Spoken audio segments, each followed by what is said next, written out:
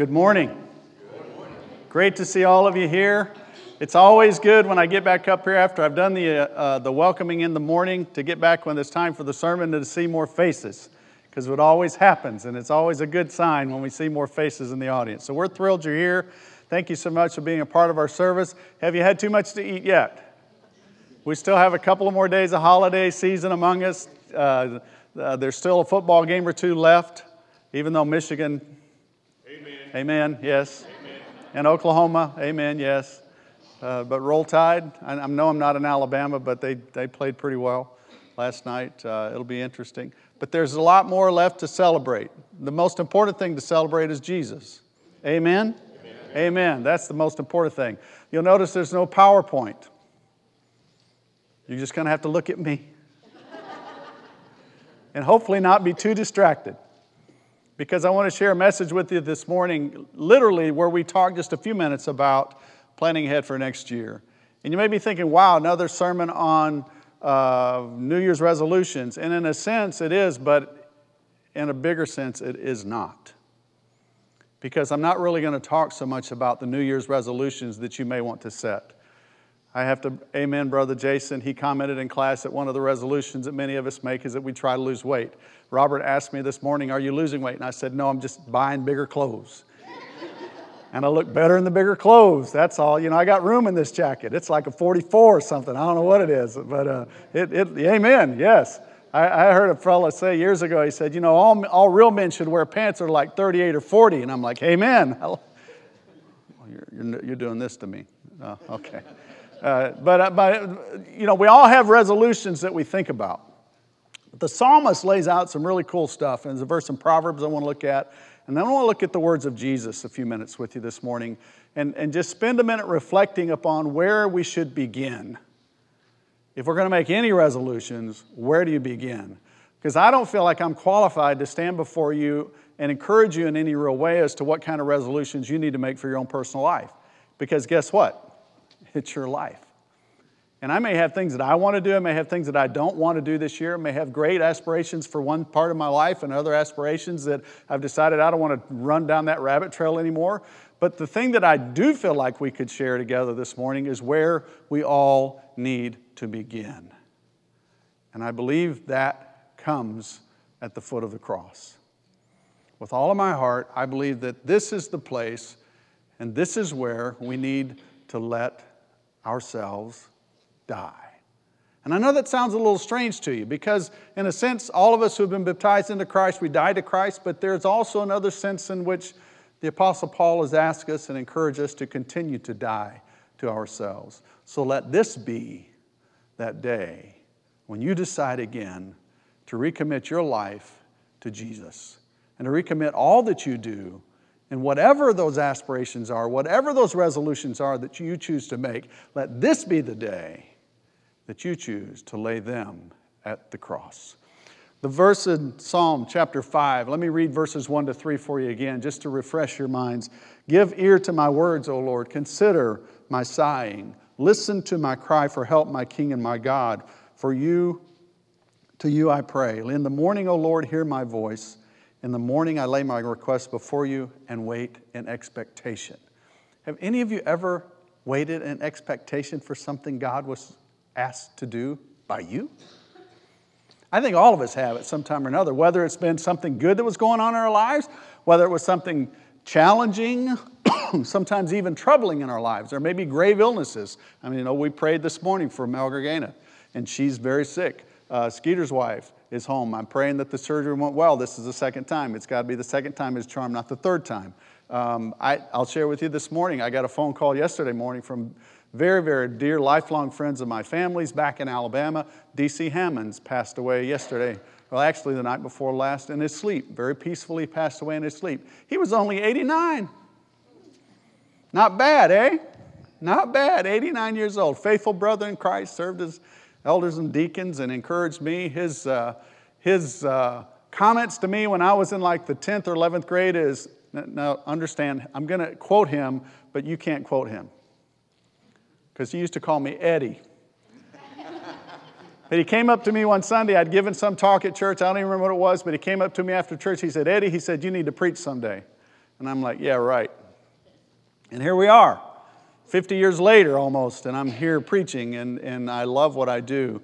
And I'm thankful that his encouraging words to me so many, many years ago had an impact that stuck with me. And I honor him today in sharing this message with you because of encouragement he gave me when I was a very young man, still living at home in Alabama. The Proverbs, the writer of Proverbs tells us in chapter 29 and 18, he says, where there's no vision, the people perish, but he that keepeth the law, happy is he. We have to have a dream. We have to have something for which we're seeking and something that we're longing for.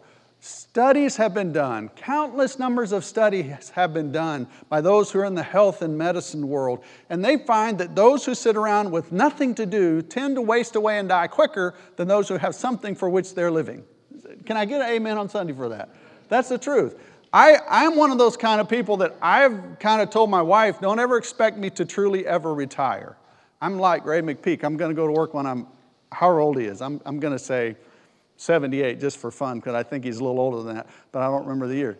You'll take it, won't you? You'll take it. KM would take it too, let me tell you. Yeah. But he's still going to work. I got an uncle that lives in Mansfield, Ohio, Ken Pepper. Ken Pepper is like 82, 83 years old. He's been in the office supply business all of his life. He still goes to the office.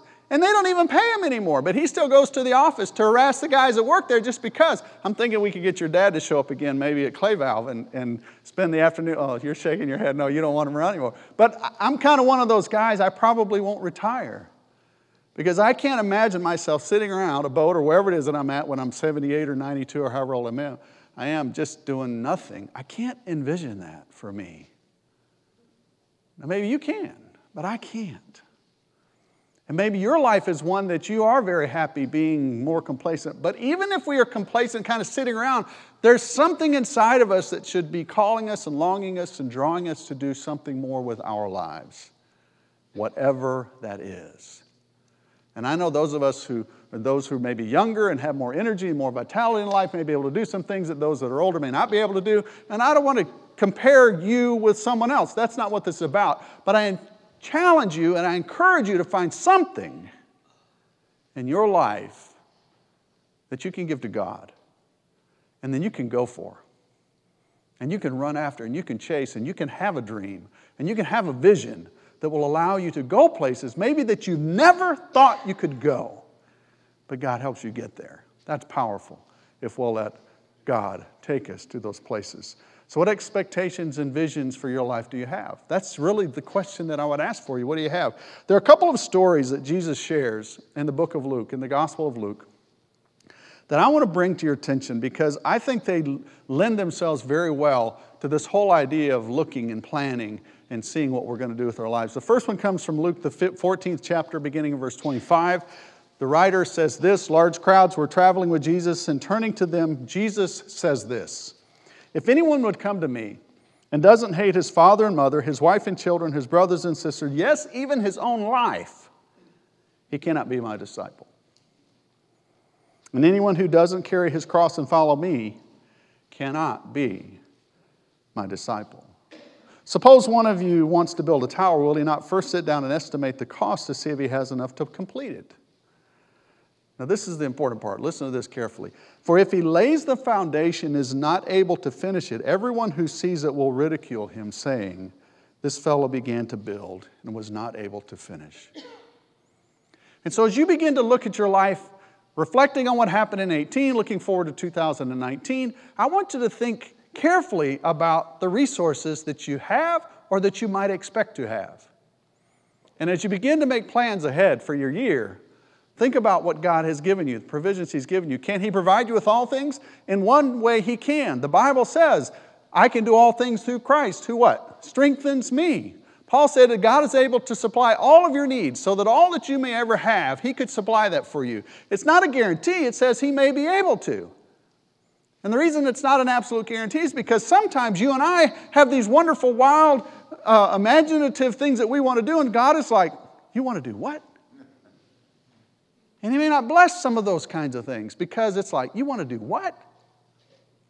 But I want us to realize that if God is there, we have to be responsible enough to sit down and really look at the resources that we have on hand and make the best use of those resources so that as we begin that project, as we begin reaching to that goal, as we begin reaching out to that which we believe God has called us to do, we can complete it. Because a half-finished house is not very fun to live in. It just isn't. And a half-finished project isn't one that you can take a lot of pride in.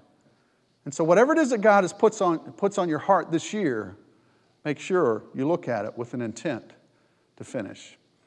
The story goes on, same chapter, next verse. Jesus says, or suppose a king is about to go to war against another king. Will he not first sit down and consider whether he is able with 10,000 men to oppose the one coming against him with 20,000? And if he isn't able, he'll send a delegation while the other is still a long ways off, and he'll ask for terms of peace. In the same way, any of you who doesn't give up everything he has cannot be my disciple. Salt is good, Jesus says, but if it loses its saltiness, how can it be made salty again? It's neither fit for the soil nor for the manure pile. It's thrown out. He who has ears to hear, let him hear. Interesting parable. A very interesting parable. Because Jesus encourages us to look at whatever it is that's out there in front of us. Some of us have challenges before us this year, don't we? That's the reality of it. We've alluded to it in class a few times on Sunday morning. Jason has very clearly made us aware of some of the challenges that we have at this church. One of those challenges being simply the cost of this building and the debt that we carry here, the $2.1 million. I did some math while I was sitting in class this morning. Just for fun. We normally have about 185 people on Sunday morning. We might be down just a little bit today because it's a holiday weekend. We got a few people that are traveling and some that are homesick. Caberto, by the way, called me this morning and said, I can't come because his throat's sore. He didn't want to share his sickness with you. We have some others that are out of town, but typically we have about 185 people. Do you know if you take $2.1 million and divide it by 185 people, it's only $11,000 and some change per person. That's not bad. That's not too bad. Now, I know some of you, the Acosta family I'm thinking of specifically, have many children in the family and many folks in that family. Hey, you're not off the hook either. They're for you, Jason, okay? But if you just take it by the family and just take, okay, if my family committed $11,000 per person in the next, say, 3 to 5 years, and just contributed an extra $11,000 per person in the next 3 to 5 years, guess where we would be in 5 years? Debt-free. Wouldn't that be exciting? Is that achievable? Is that attainable? Some of you could write a check today for the $22,000. Some of you husbands and wives or couples, you could write a check for $22,000 and be done with it. Now, those of you who are visiting, who are guests today, or special guests, if you're considering placing membership here, it's now a prerequisite to be a member that you'll commit to $11,000. I'm teasing. I'm teasing.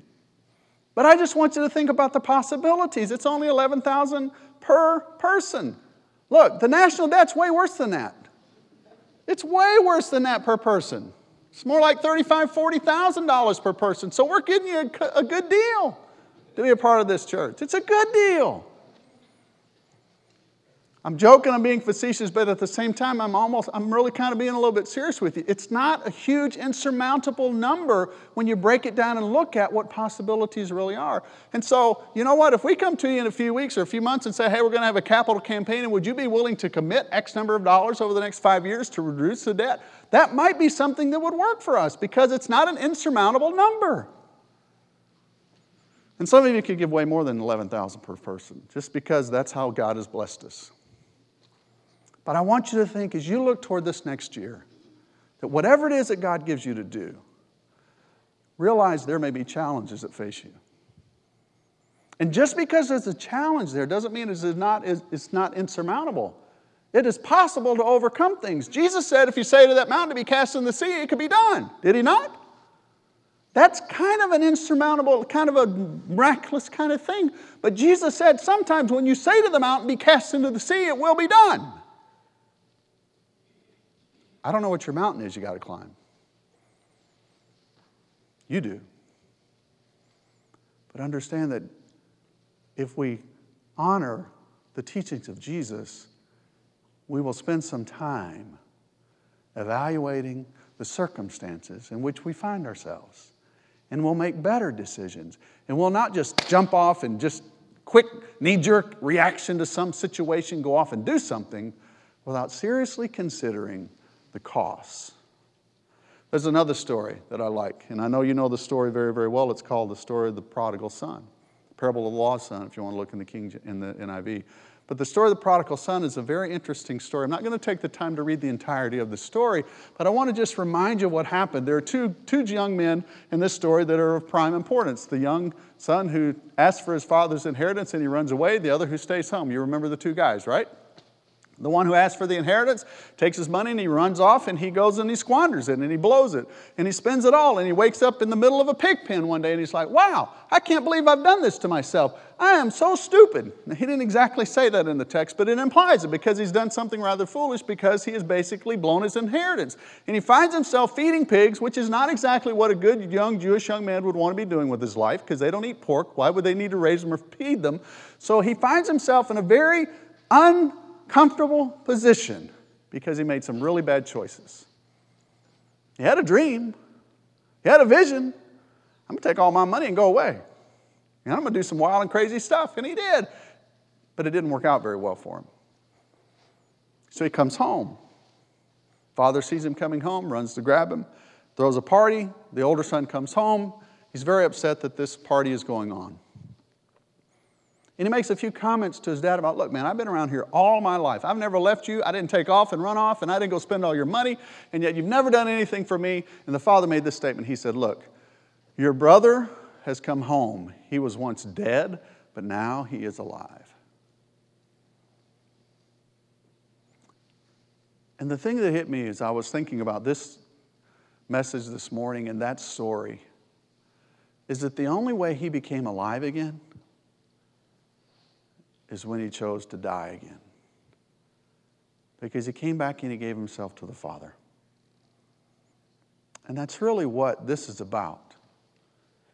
It's about letting this day be the day when you and I make a decision again to come to God first. Before we do anything else, before we make any other plans, whatever they may be for the year, before we do anything else, let this be the day that you choose to die. Occasionally there's a song that comes out on the radio that I like. It's a young lady by the name of Lauren Daigle. She did a song recently called Once for All. And it's worthy of a little bit of time. In my time, I thought I put some pictures to this song. But I want you to listen carefully to the words of this song as they play because it gives us a reason and an understanding of why we might want to let this be the day that we decide to die.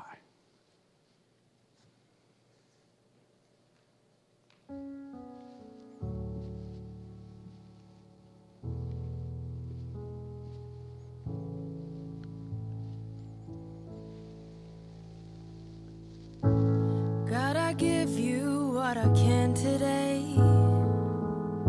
These scattered ashes that I hid away, I lay it all at your feet. From the corners of my deepest shame, the empty places where I've worn your name, show me the love. I say I believe. Oh, help me to lay it down. Oh, Lord, I lay it down. Oh, let this be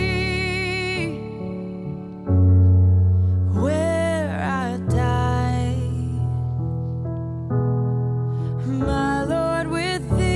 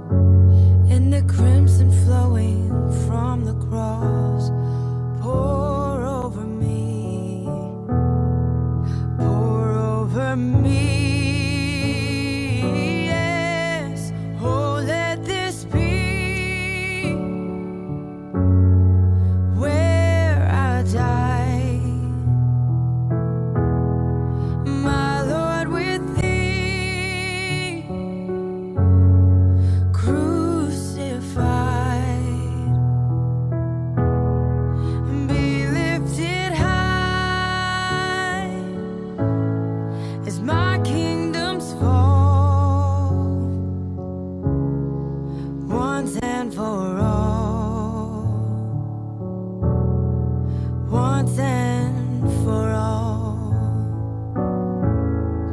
Oh Lord, I lay it down. Oh Lord, I lay it down. Help me to lay it down. Oh Lord, I lay it down. Oh, let this be where I die, my Lord, with thee crucified, and be lifted high as my kingdoms fall, once and for all, once and for all, once and for all, once and for all. In the morning, Lord, you hear my voice. In the morning, I lay my request before you and wait expectantly. See, I'm not sure that God has a priority list as to what should be your New Year's resolution. Maybe it is wait. Maybe it's more time in the Word. Maybe it's prayer every day. Maybe it's sharing Jesus with others. Maybe it's just giving a cup of cold water to one of His small children in His name. But whatever it is that God has put on your heart, may the first thing that you do be to die. Die to yourself and live for Christ. Because I don't think any of the rest of it matters if we don't start with that as the foundation upon which we will build anything this year. So this morning, before the sermon, I had Brandon lead a song, Just As I Am. And after the sermon, we're going to sing just the traditional Just As I Am, not with the extra refrain. And as we sing this song, I invite you to consider your heart and your life today. And I invite you to allow yourself to come to God just as you are today, and to let Him take you and all of your hopes and dreams and give you what you expectantly are looking for after you've given Him your life. We can encourage you in any way, in prayer, to make Jesus the Lord of your life, to be a part of this family, invite you to come. Most importantly, though, as we stand and sing this song, I invite you to think of these words and give your heart again to Jesus. Let's stand and sing. Brandon, come and lead us. Just as I am, without one plea, but that thy blood was shed for me, and that thou bidst me come to thee.